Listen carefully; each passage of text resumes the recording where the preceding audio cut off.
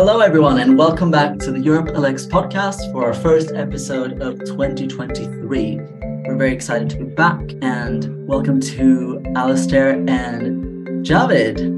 Hello there. Hello there. Doing well. How about you? Yeah, very, very good. I'm excited to discuss politics with you both.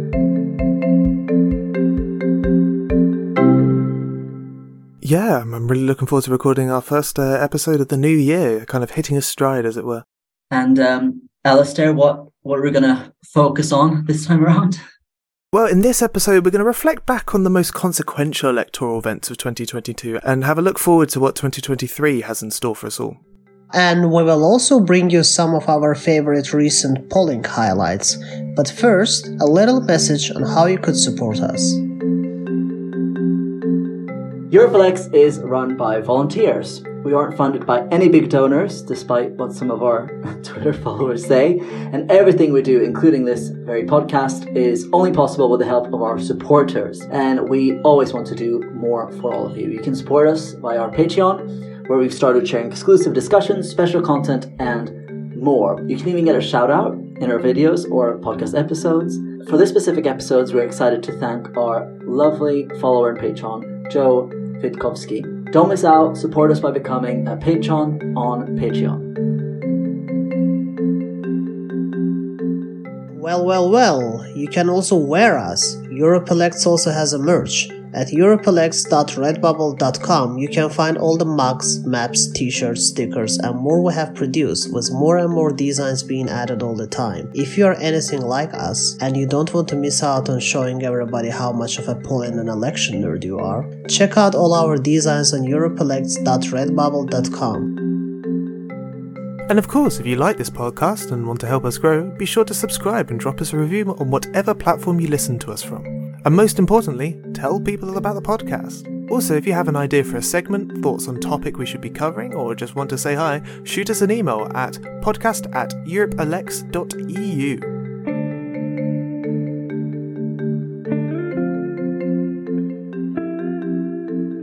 Europe Elects is also recruiting. If you are familiar with the nations of either Albania or Moldova, please send us an application on our website at europeelects.eu/join-the-team. We are looking for experts in Albania and Moldova.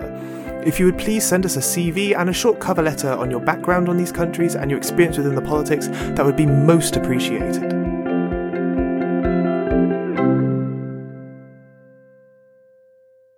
So let's finally get to the meat of this episode. And as we said earlier, the first half is going to focus on 2022, which was a huge year for elections around Europe. And while obviously as junkies of polls and everything, we like to look ahead, there are lots of events from last year that are still having effects on electoral politics, and that will be reflected in our coverage this year. So I'm going to start with one of the biggest events in electoral politics, which were the various campaigns in France. So obviously, as you will all know, the elections came at a time of quite a lot of internal struggles for President Macron. He was going for re-election, seeing whether he could be the first president since Jacques Chirac to be re-elected by the French electorate. There was a sense of big unpredictability going into it. You had this split between right-wing candidates at one point. People really thought that this extremist Zemmour was going to make it to the runoff. You had a sort of boost for the centre-right Republican candidate Pécresse as well. You know, even February, sort of a year ago, if you'd have asked people, it was all up in the air. Then, you know, you had the spurt of the left candidate Mélenchon in the race, that all sort of, we were all enchanted by it, following it at various levels, and then it still sort of resulted in the same pairing as last time around, and Macron winning, even though it was a weaker victory than the time before. But I still think that in terms of French politics, it was a sea change. You have far right and a new left, you might call it, entrenching themselves in the institutions in France, and basically weakening even more the previous mainstream parties. And then you obviously have Macron, who's now certain pretty much to be a 10-year president. Clearly, it was a big year for European politics overall, with all leaders of major European countries really having to step up to all the various crises, including the war in Ukraine. So that's, shaped our view of Macron since then. So I don't know how what you guys think of the elections looking back. It's been more than 6 months now, I believe. How do you remember them, and what's your take on French politics at the moment for 2023? I mean, one thing that certainly strikes me is just how drastically everything has changed since the campaign. As you mentioned, there was a point in time where it looked like Pécresse might end up either in a second round with Le Pen or Macron. She was looking like the leading candidate within the race, and in the end produced a rather, pitiful result compared to those two original frontrunners. I also think the elections to the Parliament, to the Assemblée Nationale, were quite a sea change. They ended up producing a minority for the presidential majority, ironically called, that hasn't actually happened for several decades in French politics. I know cohabitation occurred in the early 2000s, but I still believe the party that was cohabiting had a majority within the Assemblée Nationale. Right now, it is a hung parliament. They can't dissolve it for at least a year, or at least a year from the election. So I believe that would put us in about May of this year, at least if not later. And that itself is causing a lot of issues for the governing majority. They're having to discuss with the Front National, the Rassemblement National. They're having to talk with Les Républicains. They're having to talk even with the left on various different topics. And it's kind of created a sense of off-kiltedness, of almost chaos within kind of French parliamentary politics that has not been seen for a long, long time. For me, I believe the biggest problem for Macron is the parliament. He doesn't have the majority. He tried to do something about it, like he tried to make an alliance with the Republicans, but it didn't work very well. In addition, the Republicans, what is the biggest problem in France, I believe, right now, is that apart from the governing centrist coalition, all other political parties, both on the left and right, are led by, in some way, a relatively radicalized extreme politicians. Even the Republicans elected themselves a new leader who has pretty right-wing views in some ways. His name is Éric Ciotti, I believe, if I'm not mistaken. He replaced Valérie Pécresse. And he's also, to be honest, in a way, his views are not that far from, in some ways, to Le Pen, and in some ways, even Zemmour. So these trends are a bit problematic in French politics right now, because people are more and more dissatisfied with the centrist coalition. So both left and right, they are inclined to go to more and more extremes. So that's a big challenge for Macron. It'll really come to a test. I guess we're far away from it now, but obviously you can only run for these 2 terms. So it'll be next time around. Depending on what you think, it's quite frightening what might produce itself then. Alistair, you and I are both in the UK, and you can't really ignore what's been going on here. Oh, yes. We have had, within British politics, a historic year. We have talked about it in previous podcasts, but today I want to just give you a very quick run through of what could be called the year of the 3 premiers, something that hasn't happened in Britain since 1834, and I'll get a little bit more into the kind of historical precedent, a lot of things that have happened in this country this year, but a quick run through of all the events. So it starts off in kind of late 2021. Sitting Prime Minister Boris Johnson at the time has been found out, he's had a scandal. He was engaging a lot of kind of rambunctious parties within Westminster, a lot of drinking, a lot of booze, and obviously it was breaking COVID regulations at the time.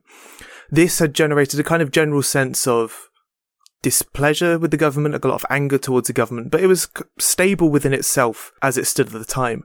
We get to May with the local elections, and within England, and especially within Wales, the Conservatives suffer a knockback at the hands of the Liberal Democrats, of the Labour Party, and of the Green Party as well, who had their best results in those local elections, which again sends a lot of kind of displeasure within the Conservative Parliamentary Party. They're worried about their own electoral results. And then we get on to, just after those local elections, there is a attempted vote of no confidence within the Conservative Party. Now, this wasn't within the Parliament, this wasn't within the House of Commons, but internally within the Conservative Party. And that is actually how Margaret Thatcher was removed. She won the vote of no confidence, but she resigned because she knew she would lose the next one. So Boris manages to win that vote of no confidence, but it isn't over for him yet. There are two simultaneous by-elections, one in Tiverton and Honiton and one in Wakefield. Wakefield is a kind of marginal between Labour and the Conservatives. It's one of those red wall seats that the Conservatives picked up in the last election. Very traditionally working class, quite post-industrial. Tiverton and Honiton, on the other hand, completely opposite. It is a true blue seat. It has been Conservative since about the 1830s, which is something that's not actually uncommon in the United Kingdom.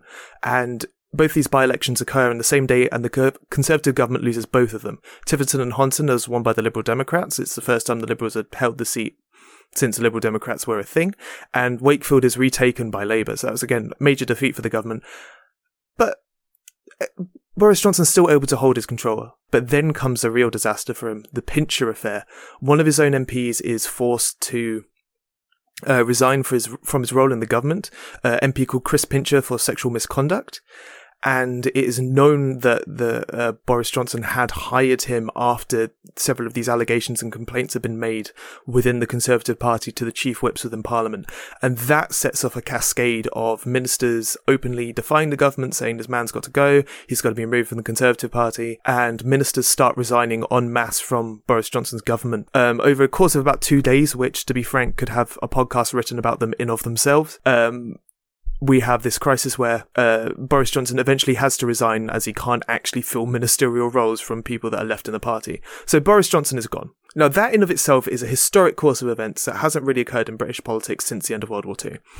And then it happened again.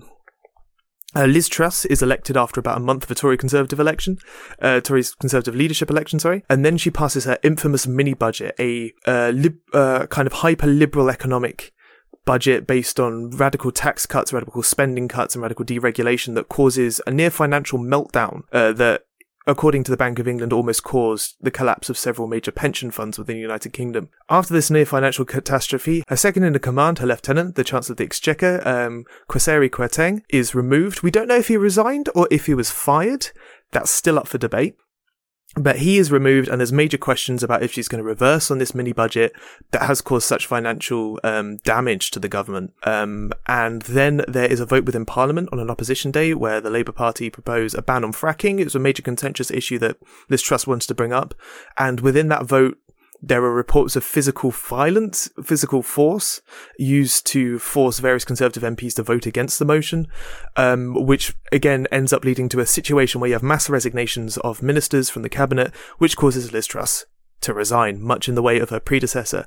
This occurred within the space of about 44 days, making Liz Truss's premiership the shortest, again, since 1834, when the Duke of Wellington was Prime Minister for 3 weeks because the guy that they wanted to be Prime Minister was in Italy doing something else.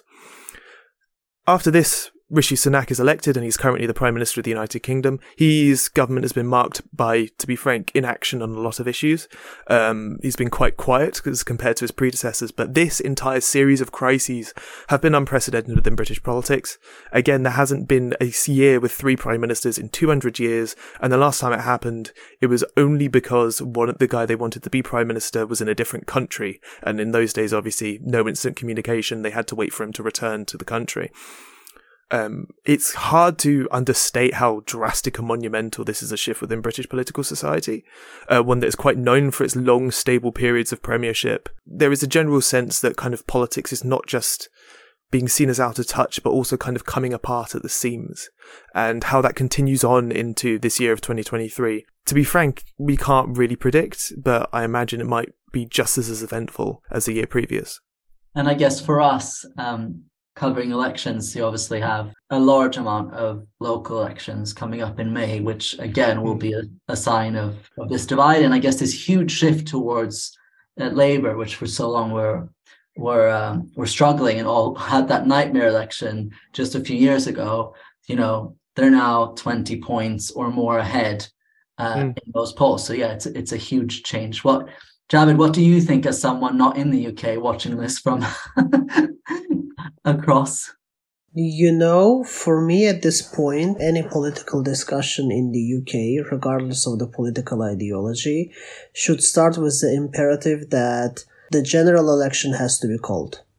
Like at this point, I don't really see any other way out from this, because I also don't see how Rishi Sunak government is gonna bridge all these gaps within the government and within the British affairs, to say so.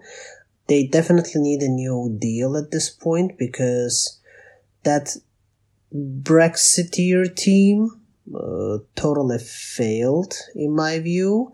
Especially for me, the biggest concern is the Home Secretary, Suella Braverman, and the former Home Secretary, Priti Patel, and this entire Rwanda deal, and especially their appeals to leave the European Court of Human Rights. I believe it is, I don't know, I feel like this is somewhat unacceptable for a country like the United Kingdom. So the general election has to be called.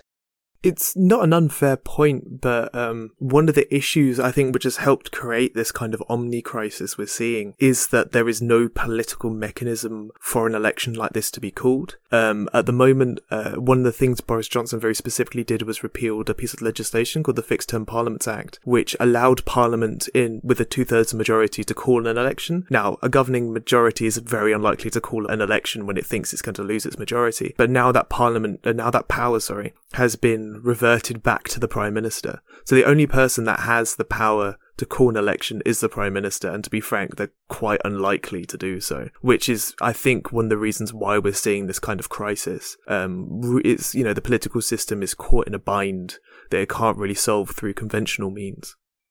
So another country everyone's following very closely in 2022 was Hungary, Javid, and you've been thinking about that one in a bit more detail.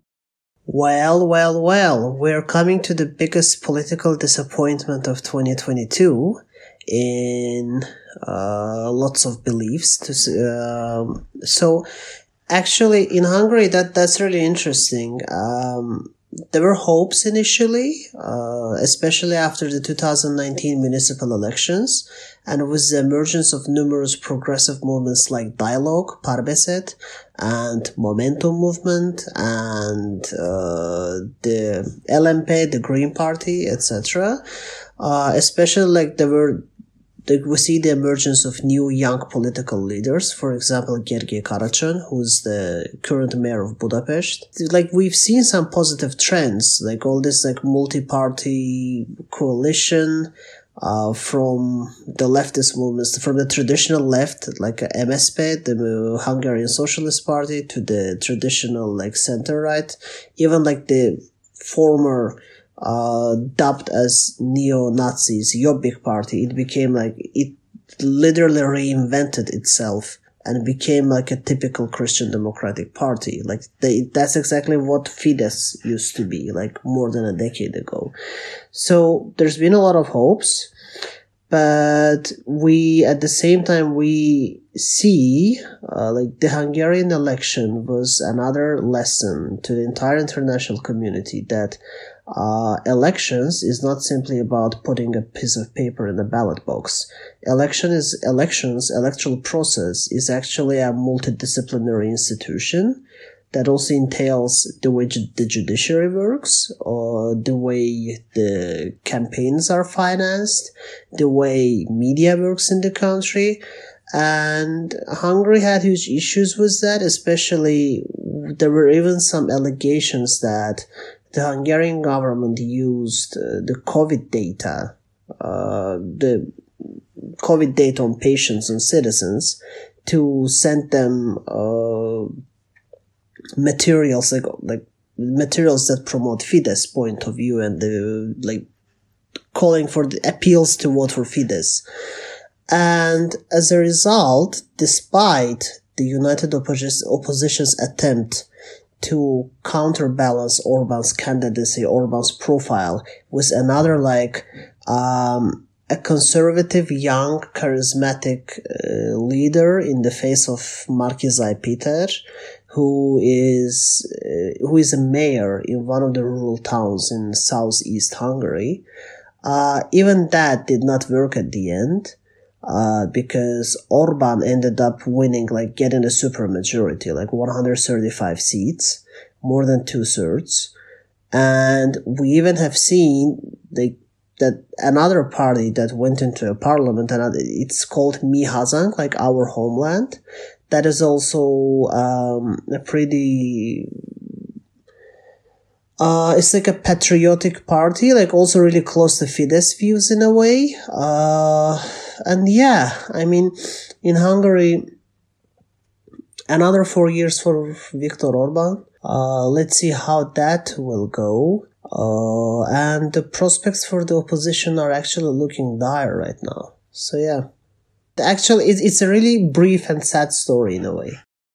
And as a Swede, it's obviously having quite huge consequences with our current NATO application that's still not been approved by Hungary. And as you say, there's not time for us to go into it now, but there's the whole back and forth between Hungary and the European Union in terms of Fidesz's governing. So, as you say, at least 3 or so more years of Orban. I think also the failure of the kind of united opposition, as it were, has both kind of echoes and similar developments in similar kind of what are known as illiberal democracies in the rest of the world. In Israel, for example, we saw the collapse of a similar kind of coalition that had managed to win in government, but once in government had fallen apart, and as we've now seen, Netanyahu, who they formed against as a coalition, return to power. Likewise, in Turkey, there is going to be a similar situation this year with regards to that kind of electoral coalition against a sitting long-term elected leader with, allegations of illiberal actions both in power and around elections. So will they be able to break the curse, or is it going to be another example of, these broad coalitions against a sitting figure failing in the face of the sitting figure? Hungary is very much a kind of bellwether for how these kind of, regimes operate. And to be frank, it's not sent a good signal to those that hoped that broad electoral coalitions would be the answer to those kind of, governments. You see, there's also another, in both Hungary and Turkey, it all started with a big win in the municipal elections. Then it continued with this broad coalition, and yeah, indeed. So let's see what's gonna happen in Turkey, in June, or maybe even earlier.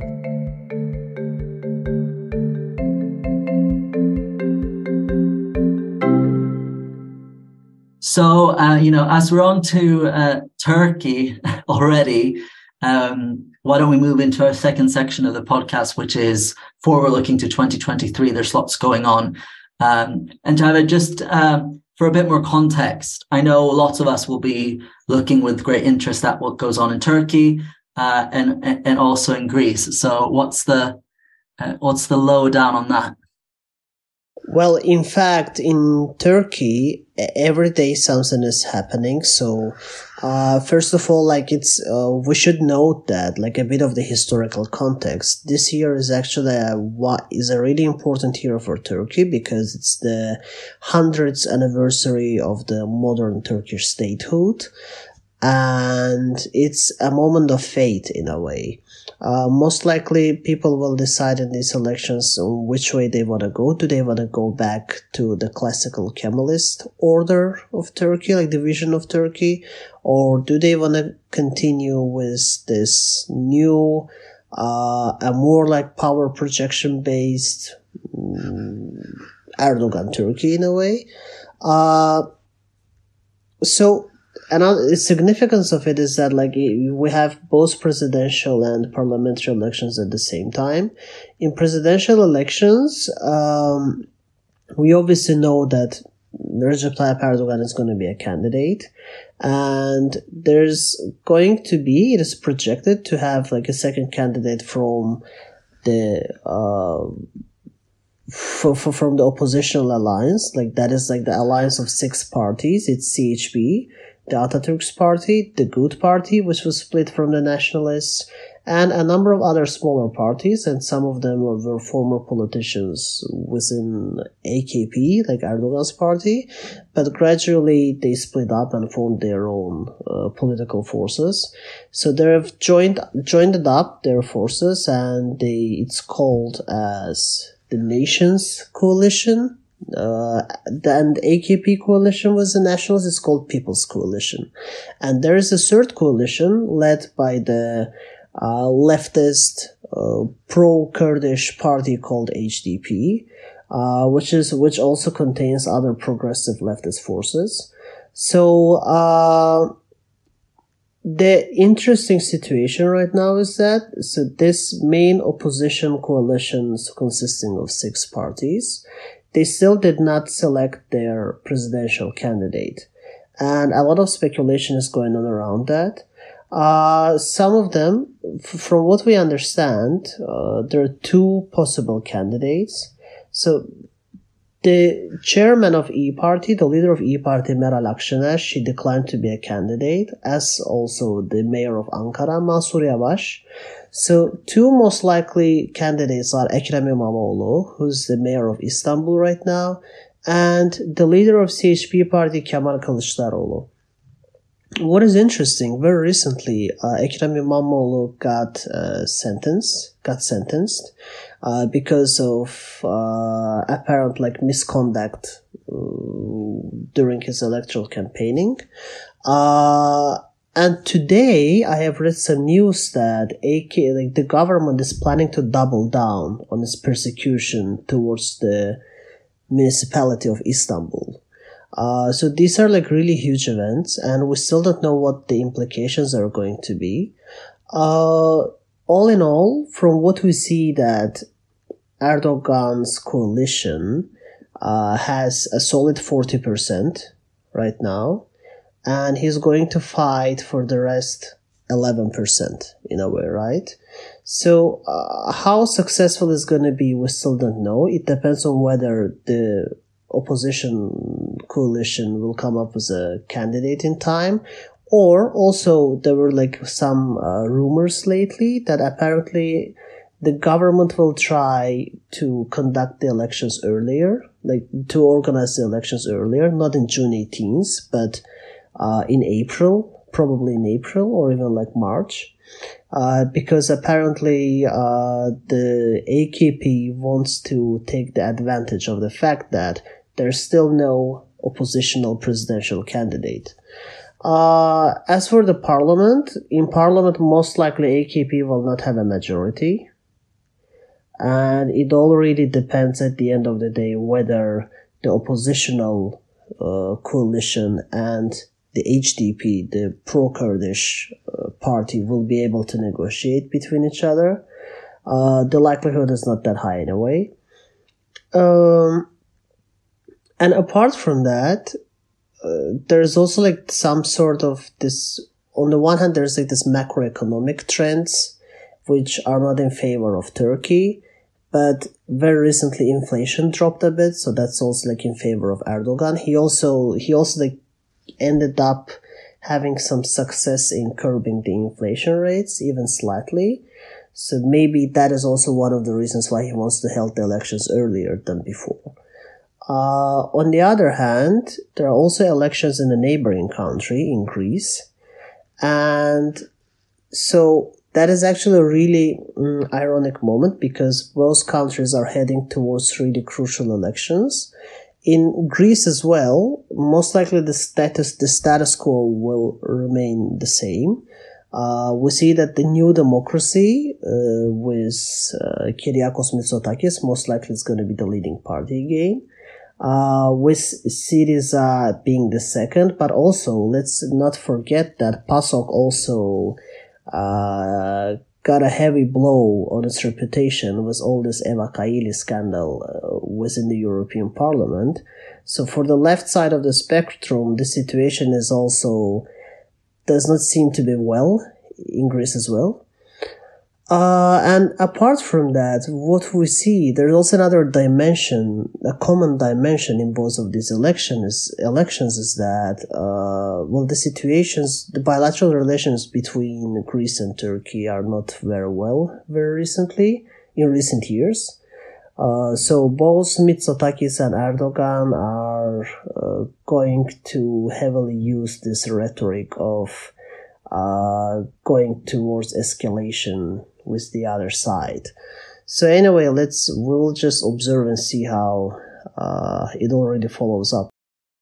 I don't know enough about the intricacies in Turkey, but I do think it is probably, it has the potential to be the most consequential race if against what I guess seems like the odds, Erdogan gets replaced. But I think most people still assume that that's quite unlikely, as we discussed already with the recent experience of, Orban in Hungary.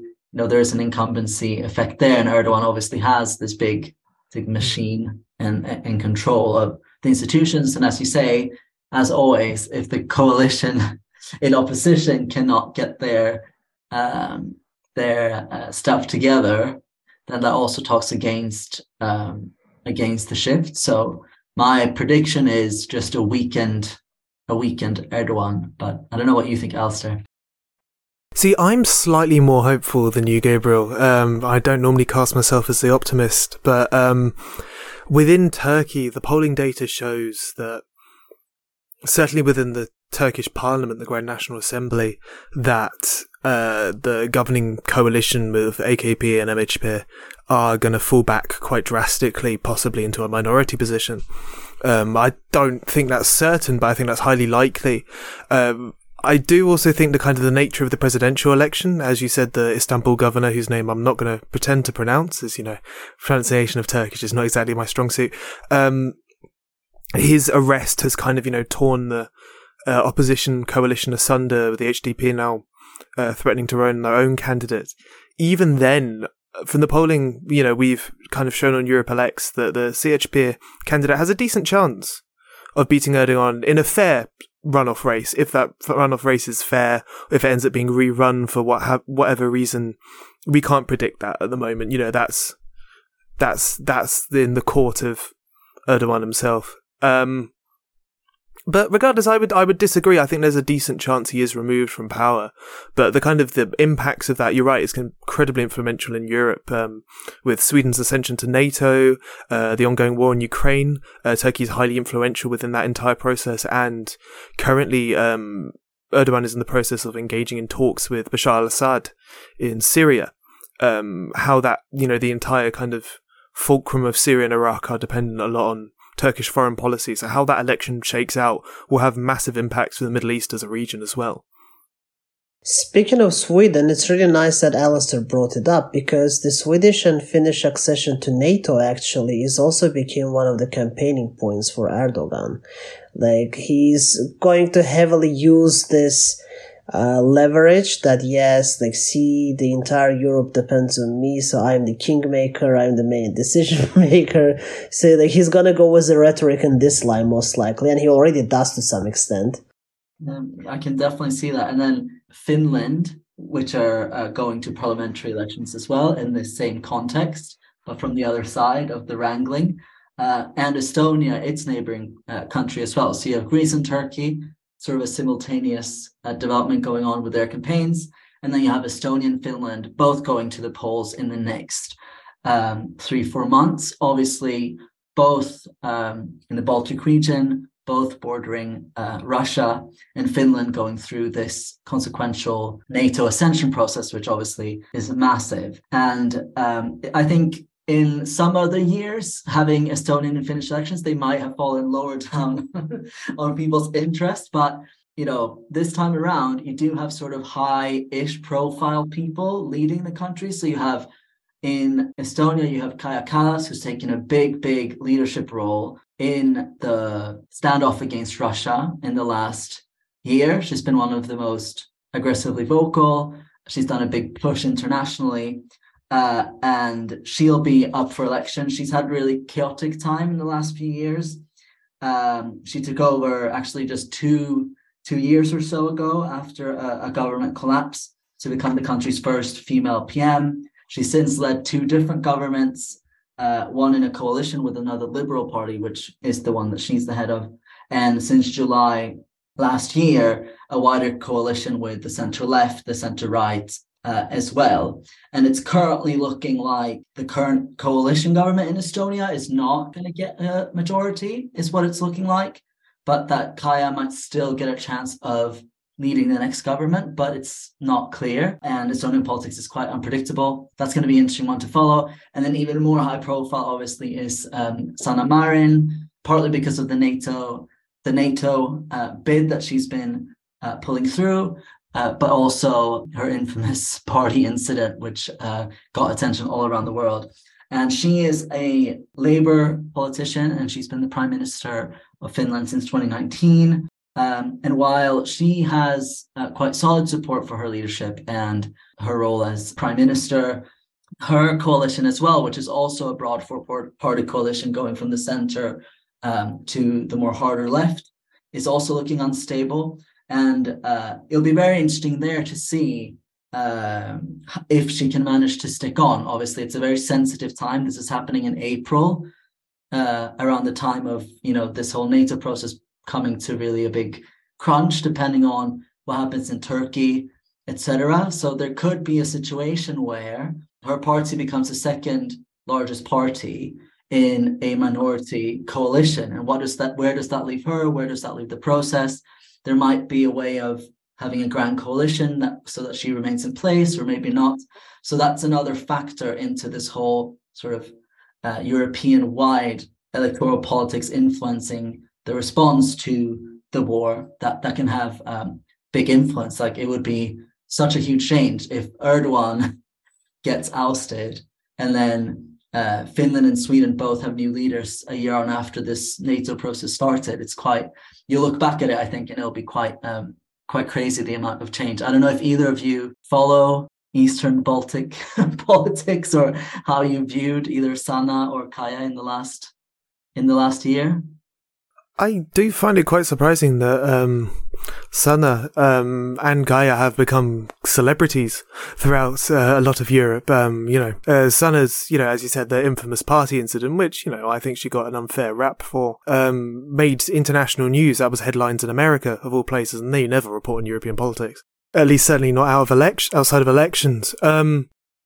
The fact that both of these people have become quite important figures within European politics and European dialogue, and the increasing kind of globalization of party politics will kind of have an impact on their own domestic campaigns. We talked about Erdogan using his own foreign policy achievements and maybe, influence, as you put it, Javid, to bring that back to the domestic sphere. I think both Kaja and Sanna will also make ample use of that within their own domestic campaigns. For better or for worse, remains to be seen, but still.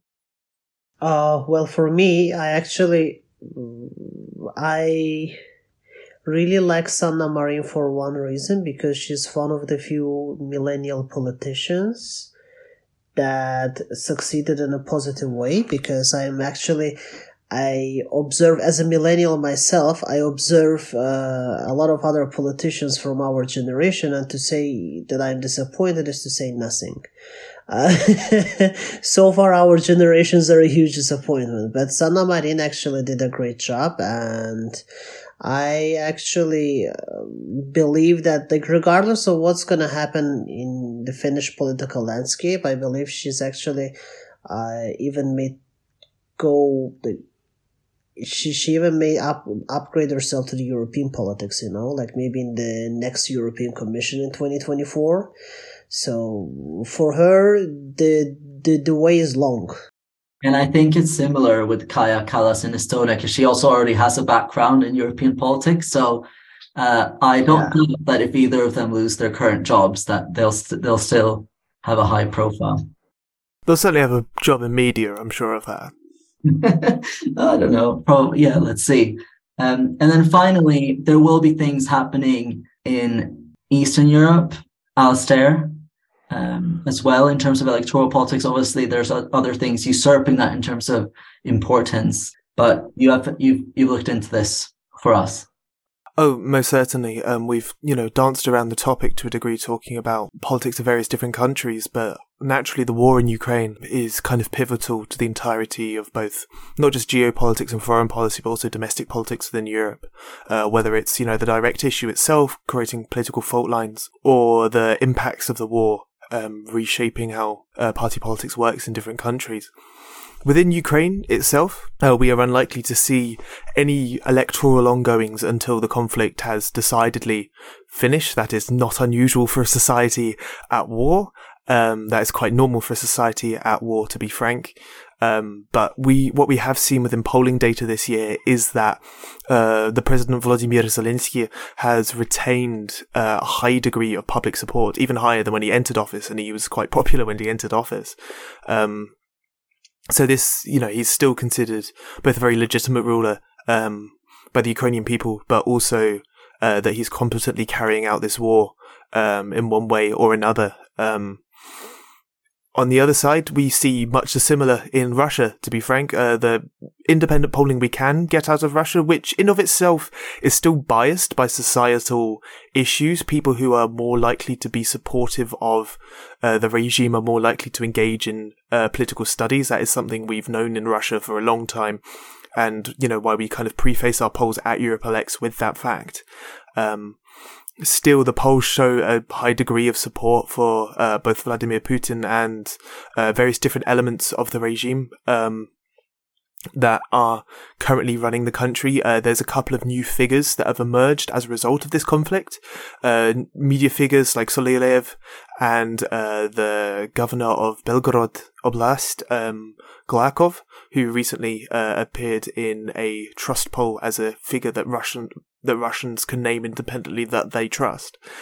Within Russia, in September, there will be its standard United Day of Voting, in which regional elections and by-elections and other municipal elections occur. The ones we saw preceding the previous year were quite standard for how these kind of elections operate in Russia, despite mobilization and the kind of move towards a war economy and the general restrictions on freedom of speech that exist within Russia as a heightened state of the war itself. Within Belarus, there are expected to be national parliament elections which are not considered competitive or free in any sort, even long before this conflict. However, the last referendum in Belarus was a focal point for both anti-war activism and anti-Lukashenko activism by the opposition, who organised both a boycott and a protest on the day of the referendum, trying to recapture the kind of spirit that was occurring in the summer of 2020. If they are able to do this again with these national elections, or otherwise impact the state of the dictatorship in that country, remains to be seen. But things are not as stagnant as they appear. I think, maybe when we run this episode this time next year, the section I will have on Ukraine, Russia and Belarus will be vastly different from what we're seeing right now. We are really kind of in the flux of history with regards to these three countries, and, the future is a complete fog. We have no idea what's going to happen. Things might be a stalemate a year from now, or the entirety of the borders of Eastern Europe might be redrawn with new regimes rising and falling within the year. I cannot predict that. I will not attempt to predict that. In terms of Russia and Ukraine, what's actually been said about elections? There are the dates, and there's obviously the rolling calendars, but can we even expect anything to go ahead, given the war? That's a decent question. To be frank, with regards to Russia, we had the same concerns about whether they would have their United Day of Voting this in 2022, and it occurred without much difference from the previous year. One of the main things about the home front in Russia during this conflict has been an attempt to maintain absolute normalcy. It's, the quote-unquote special military operation isn't meant to affect people at home. It's something that's happening over there. It's a colonial conflict almost, which is why every time the war is brought home to Russia, it has been incredibly kind of, both damaging for the legitimacy of the Putin regime, but also kind of quite impactful within Russian news. So I think they will try their best to maintain a sense of normalcy to carry out these elections, as fraudulent as they are, in a standard fashion. But if events force them not to, again, I'm not going to try and predict anything of that nature, but I have a feeling there might be something that would cause them not to occur.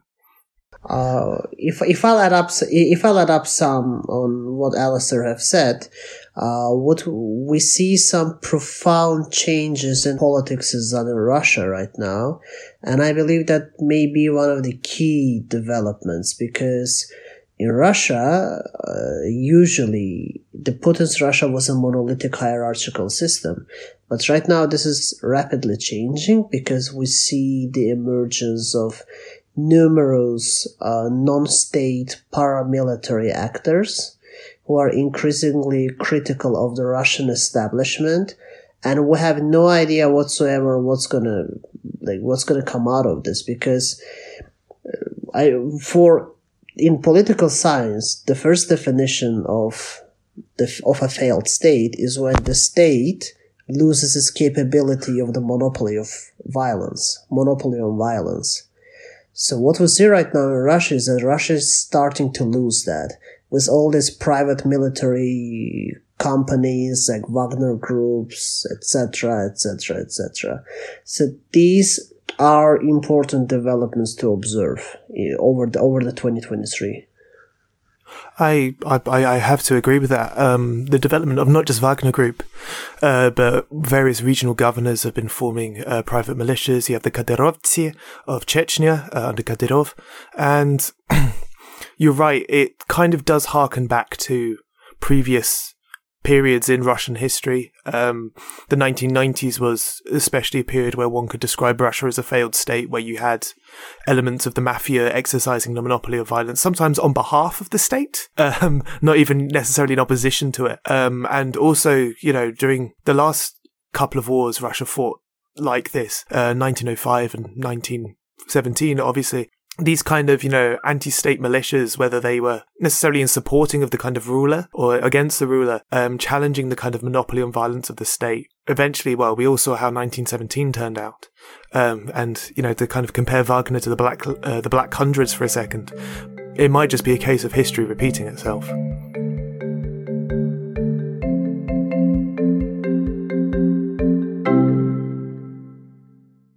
And now on to our usual polling highlights segment. And you might think that the Christmas and holiday period in most of Europe and early January might be a dull time for politics and people's opinions, but that would mean that you're mistaken.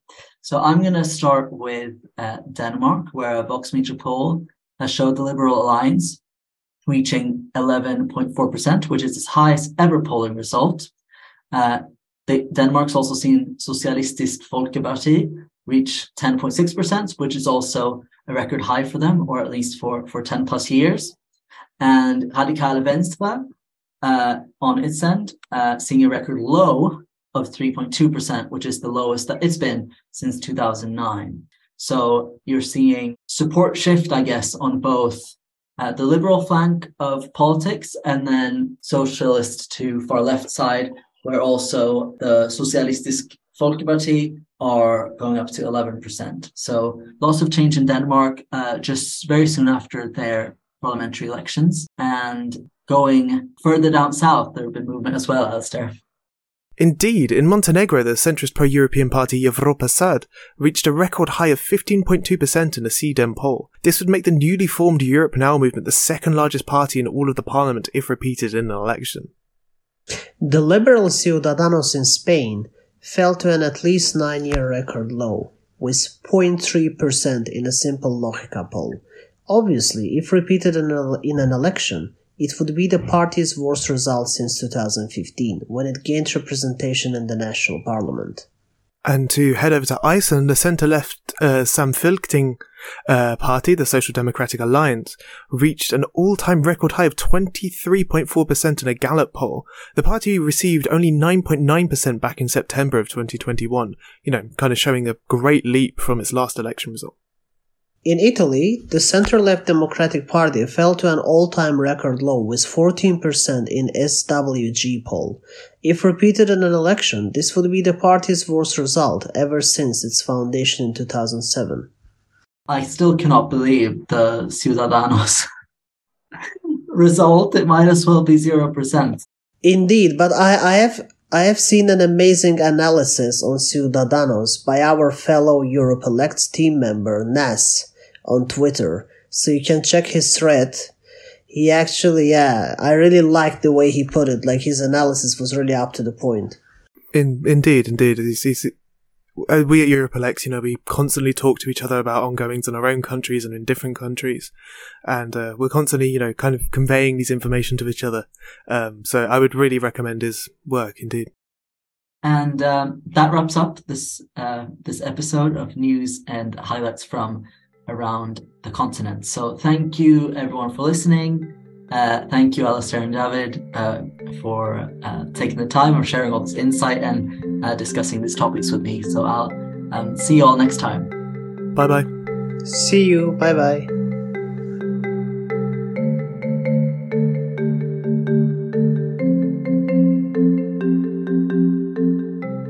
Thank you for listening to the Europe Elects podcast, hosted by Gabriel Henrigan, Alistair Warner, and Javid Ibad. The managing editor was Polychoros Kamarpelas. The script was written by our hosts on our writing team, Ewan Healy, Matthew Nicholson, Igreus Kakuruis, Guilhem Feria, Resende, Yanis Ashrakan, and Tijani Salah. The audio engineer and editor was Polychronos. The music was written by Jose Alvarado, and everything we do wouldn't be possible without our patrons on Patreon.